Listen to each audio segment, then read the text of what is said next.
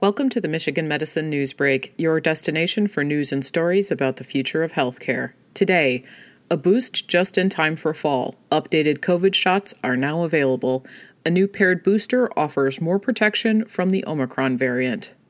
Earlier this month, the Centers for Disease Control and Prevention and the Food and Drug Administration announced the approval of a new and improved booster shot for COVID-19.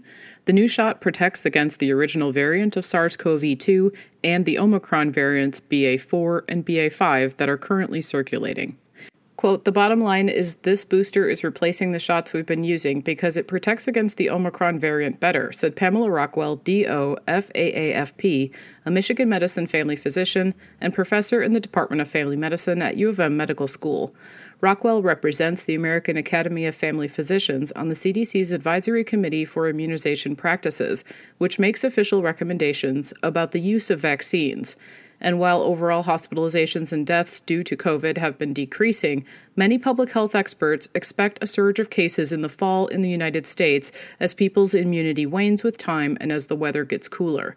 The Omicron variants BA4 and BA5 are significantly different from the so-called ancestral strain of SARS-CoV-2 that kicked off the pandemic, with about 30 key mutations on the spike protein.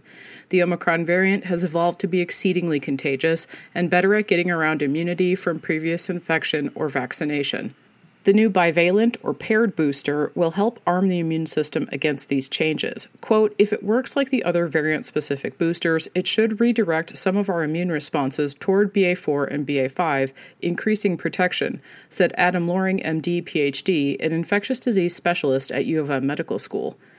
So we asked our experts a few questions. First, should you get the COVID vaccine booster? Quote, everyone 12 and older should get the booster at least 2 months after their primary series completion or last booster shot, said Rockwell, especially people older than 50 and people who are immunocompromised, end quote. The latter group should also seek out Evusheld, which is a monoclonal antibody shot available for people with compromised immune systems who might not develop a strong response with the vaccine or are unable to be vaccinated against COVID-19. Evusheld can be given at least 2 weeks after vaccination. Quote, it's very sad to see that there are so many people who are eligible for Evusheld but not getting it, said Rockwell.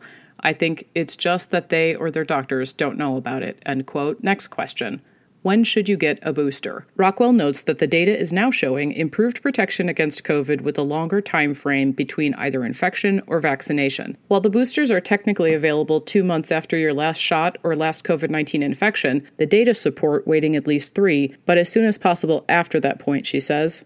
Which booster should you get? The Pfizer bivalent booster is available for everyone 12 years and up. The Moderna booster is available for people 18 and up. At the moment, children 5 to 11 who are eligible for a booster will receive the older monovalent vaccine containing protection against the original coronavirus. And finally, why should you get the COVID booster?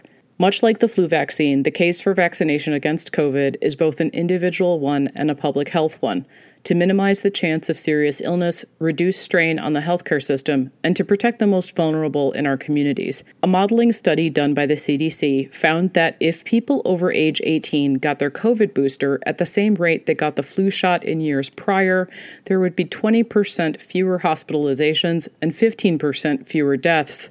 In the next few months, researchers will collect real-world data to see just how much added protection the bivalent booster offers. Meanwhile, the updated booster is likely to offer protection against any new COVID variant that might emerge. For more on this story and others like it, please visit uofmhealth.org/health blogs, and you can subscribe to the Michigan Medicine Newsbreak wherever you listen to podcasts.